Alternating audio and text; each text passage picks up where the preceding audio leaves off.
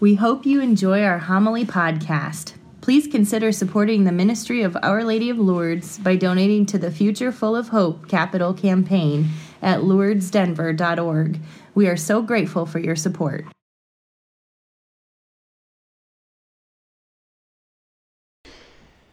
Good evening, everyone.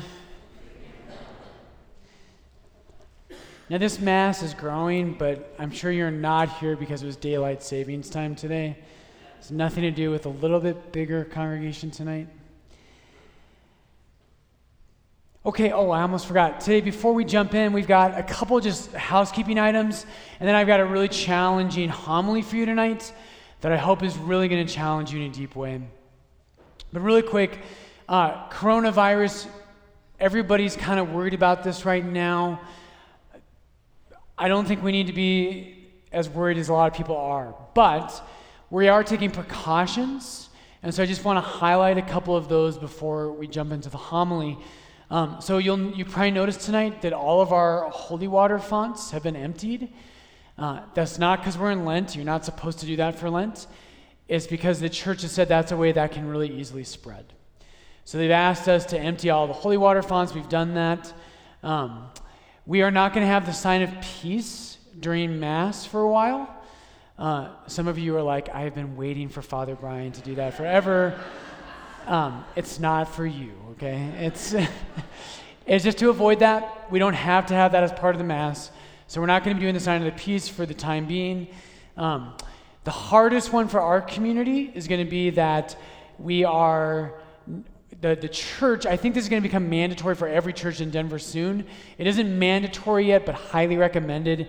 And we said we're going to go ahead and just be proactive. We're going to start with this. So where I'm asking you here at Lourdes now, this is the hardest one for a lot of you. We're asking you not to receive on the tongue. I know that's hard for a lot of you. And I love that about our church. If you've never done that, by the way, now's not the time to start, but that wasn't a joke. But I do encourage you to try it sometime. There is something in our bodily actions. You don't have to do it, but there's something in our bodily actions that I think it helps humble us. But reverence, right? Here at Lourdes, we reverence Jesus Christ in the Eucharist, as every Catholic in the world should, right? We do that. But I want to encourage you that you can do that in your heart and in your soul. That's the primary way we do that. When we come up to the altar, we reverence Jesus Christ in our heart and our soul. We don't talk to people on the way up. We're not thinking about what we're doing after Mass. We're remembering that we're encountering the crucified and risen Christ. Now, one helpful thing, someone literally said to me this week, they're like, FB, I can't remember how to receive on the hand. And I was like, go to school. Go back to our school. No. But what you do is if you're right-handed, put your left hand on top of your right. And that way the minister, myself or another, can put the Eucharist in your left hand and flip that if you're left-handed. And then you can reach around and it sounds weird to say grab, but you can grab the Eucharist with your right hand. Saint Cyprian is one of the early church fathers. And he's a great saint in the early church. When he was instructing new Christians coming into the faith, that's how he instructed them to do that. And what he says is, imagine your hands as a throne for Christ. And make a throne for him to reign. And so I do encourage you to that. Lastly, the last thing I just want to highlight is that after Masses, I love you all. I will be out after Mass. We're going to try not to shake hands. It feels weird. I was told that the Archbishop is like promoting, like you can do like a foot kick with other people. I'm like, I will not do that with you, okay? I'll give you an elbow if you want an elbow. It's going to be weird for a little while doing that, but we'll deal with it. We'll get through it. It'll help not just with coronavirus, but just with sickness in general. And we'll be through this before you know it. Okay, I want to challenge you tonight. Tonight's second reading is going to provide us with a way to understand the gospel. In our second reading, St. Paul, he's in prison.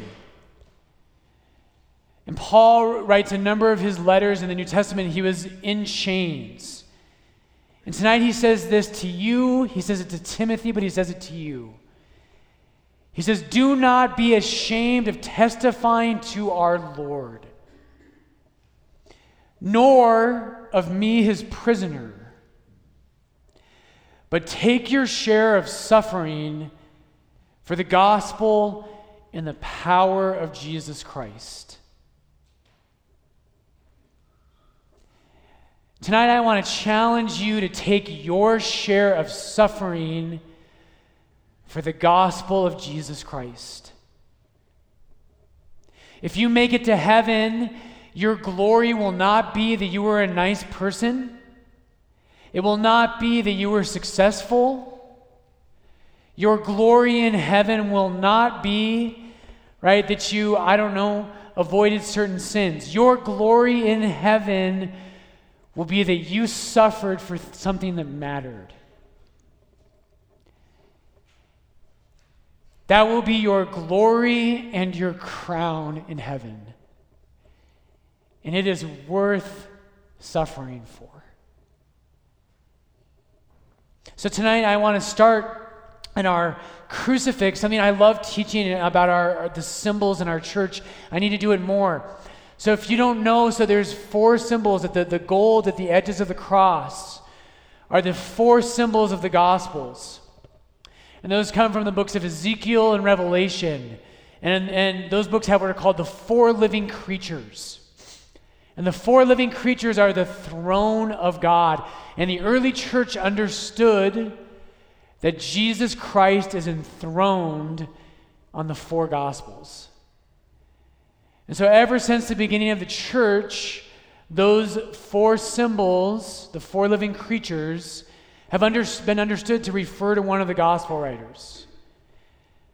And I'm going to save the other ones because I know you want to hear them another time. But tonight I want to focus on one of them. So when early Christians, if you were coming into the church, if you were in my RCIA class, the book you would give someone who knows nothing about Christianity is the Gospel of Matthew. That's the first book you would give someone. But after you had kind of decided, yes, I want to be a Christian, I want to follow Jesus, I believe he is God, I believe in eternal life, I believe in the resurrection, I've been baptized. When you've done that, the next book that someone should really read is the Gospel of St. Mark. In Mark's Gospel, the main message of Mark's Gospel is, now that you are a disciple, a follower of God, take up your cross and come follow me. And Jesus is going to emphasize that in the Gospel of Mark, and Mark's going to point that out more emphatically than the other 3 gospel writers are. And so Mark's symbol on our cross, and some of you, your Bibles, my Bible is so beat up, but it has the same symbols. The symbol for St. Mark's Gospel is to the left, on the left side of the cross. And it's a lion. I know it's hard to see from where you're at. After Mass, come up and look at it. It's beautiful. But it's a lion, and why is that? All 4 of the symbols come from the beginning of each of the 4 Gospels. So at the beginning of Mark's Gospel, we're told that Jesus is in the wilderness with the wild beasts. It's the only Gospel that says that. And here's why it matters. Mark is writing to a church that is legitimately suffering. Right? You and I, we have first world problems, don't we? I got a lot of first world problems. Right? And I'm quick to point them out to people. Right? When I'm on I-25 today, like wailing at people in my collar on the horn, I'm like, you just cut off a priest. Right? May God have mercy on your soul. Right? I have a lot of first world problems. But I don't really suffer for the gospel. We'll get to that a little bit later, I hope. In some small ways, I hope I do. But I don't really suffer for the gospel. Mark was writing his gospel to the church in Rome. And St. Peter is his main source for the gospel. Mark is a disciple of St. Peter. And when he wrote his gospel, the Christians in Rome are being tortured, and killed, and one of the primary ways they are dying and shedding their blood is they're being taken to the Colosseum and they're eaten alive by lions. That's why the symbol of Mark's gospel is a lion.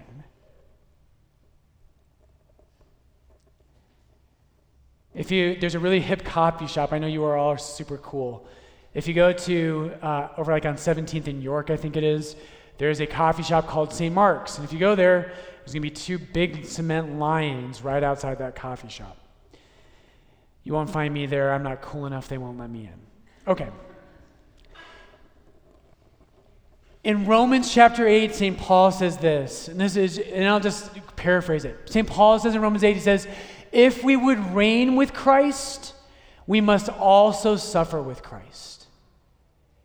If we would reign with Christ, we must also suffer with Christ. Tonight, I am not talking about your first world problems. I am not talking about the fact that you don't have a girlfriend. Brush your teeth, right? That's not what I'm talking about. I am talking about if you suffer as a Christian. And I'm going to call you tonight that you need to suffer as a Christian. The world today, and in every age, there's aspects of this, but the world today does not love the gospel. If you, and you know it as well as I do, if you go up and you stand up for the teachings of Jesus Christ, if you teach people that God's love is not a soft love, it's not, right, it's not like a pillow love. God's love is the kind of love that says you're better than this. And those of you who are parents know that when you love your children, when you authentically love them, a good parent calls their children to a high standard. And that's the kind of love that our Father has for us. If you stand for that, if you tell our culture the truth about sexuality, if you stand for life, if you stand for right and wrong, you will suffer for the gospel of Jesus Christ. And brothers and sisters, I want you to do that well. I don't want you to do it in a stupid way. I don't want you to be jerks about it. I don't want you to be harsh with people. But I do want you to do it, because it's going to be your glory in heaven. It will be your glory and your crown. Right? In heaven, someday, God willing, if you and I make it there, right, you'll look around, and people will say, well, how did you get here? And you say, I stood up for the lives of unborn children. And I lost friends over it, and I was ostracized by my family.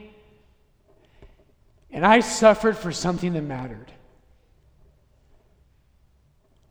I stood up for something that was inconvenient in my time, just as Jesus gave his life for the truth. If we would reign with him, we must also suffer with him. We have to do that. We have to be men and women who are willing to suffer for what's true and right and good. And brothers and sisters, what happens tonight in the gospel is that Jesus wants to give us encouragement because he knows it's hard. It's not easy to be a Christian. And it's harder in some ways for a lot of you than it is for me. My job as a priest is to build you up. It's to give you courage and to say, this is the truth. You are loved. God goes before you and behind you. Your family, the great saints in heaven, pray for you daily. You are to be nourished at the altar of God with the sacraments, right? And to receive his mercy in the confessional. And then you, though, have got to go out and stand up for it. And I know that's hard. I know it's hard. When people see me in my collar, right, at coffee shops, I look up from my book and they just pretend they didn't see me and they weren't staring at me, right? When you do it in your workplace, everyone assumes you're pro-choice. Everyone assumes that you think any form of sexuality is perfectly fine as long as you don't murder someone else. And everyone thinks only a barbarian would think otherwise.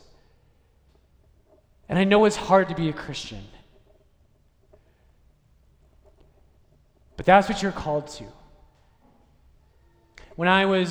This is a totally lame analogy, but hear me out anyways. This is below what we're talking about. But right now in the Companions of Christ, everybody got into biking. Everyone's into biking. And so I talk about this, and people in the parish say like, FB, you want to go biking with me? And I'm like, no way in HE double hockey sticks.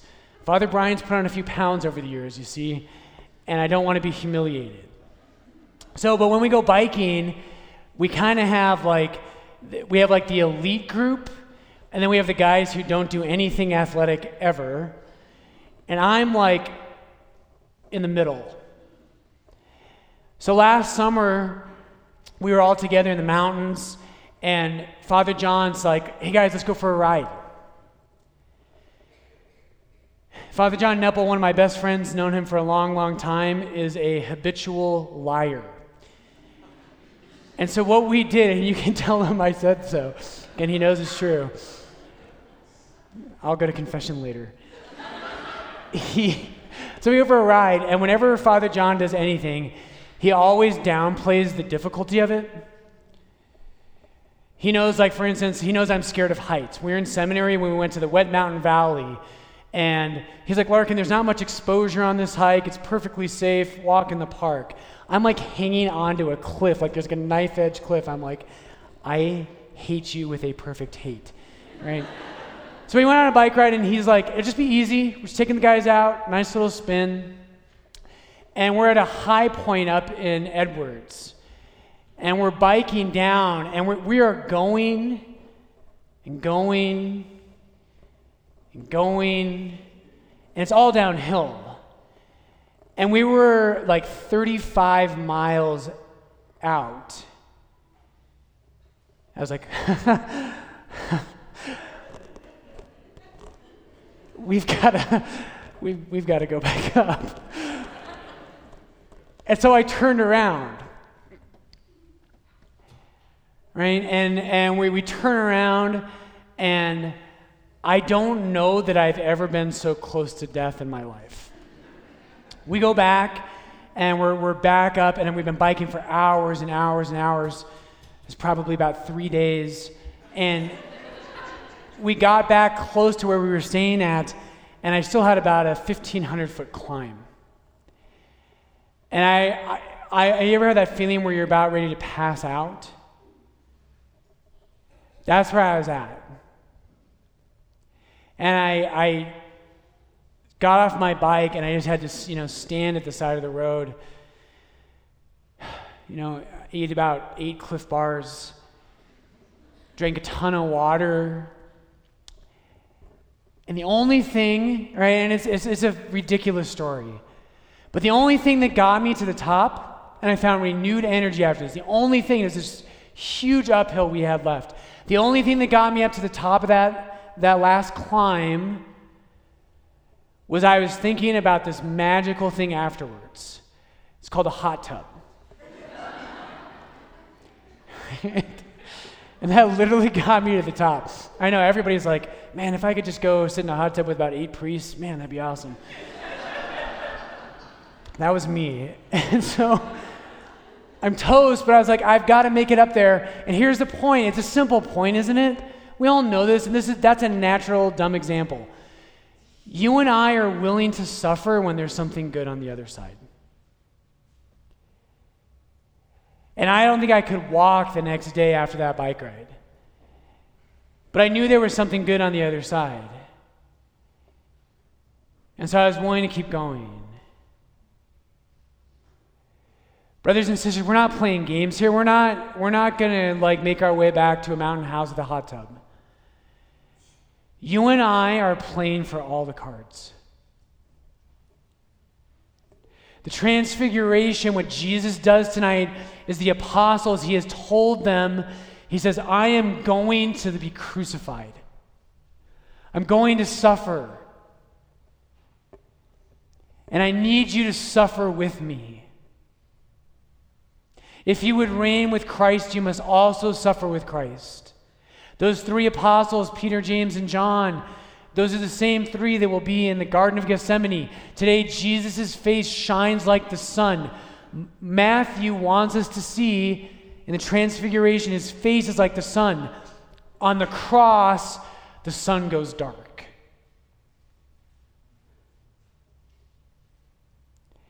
Today, at the transfiguration, Elijah appears with Jesus. On the crucifix, on the cross, Jesus will cry out, and the bystanders say he's calling Elijah to save him, to take him to heaven in a chariot of fire. But Elijah doesn't come on the cross.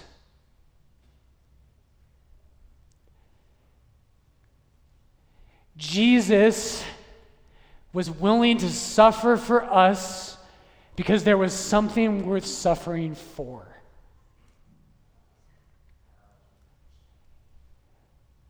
Brothers and sisters, there's something worth suffering for.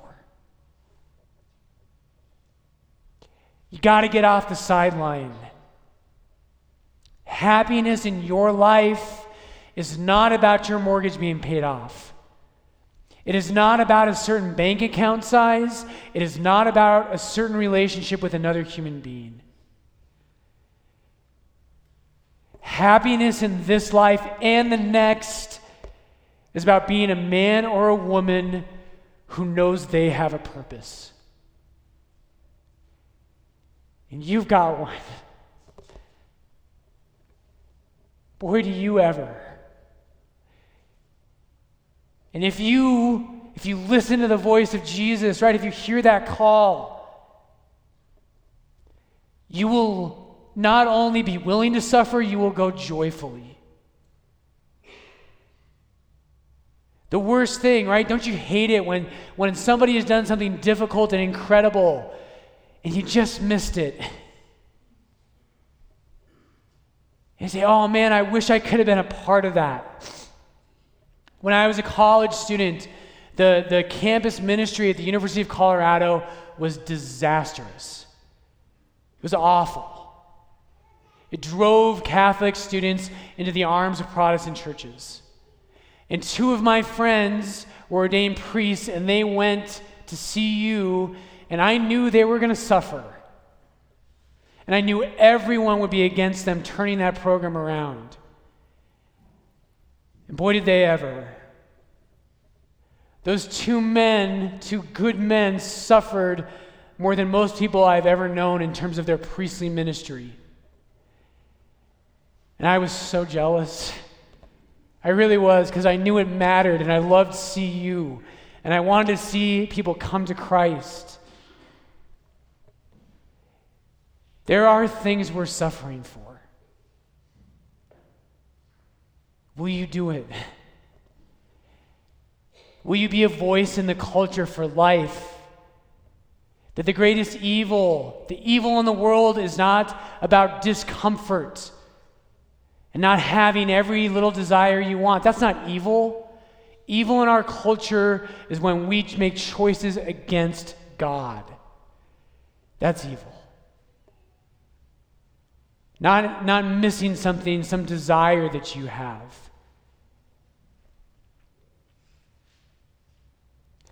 Do not be ashamed of testifying to our Lord, nor of me, his prisoner, but take your share of suffering for the gospel in the power of God.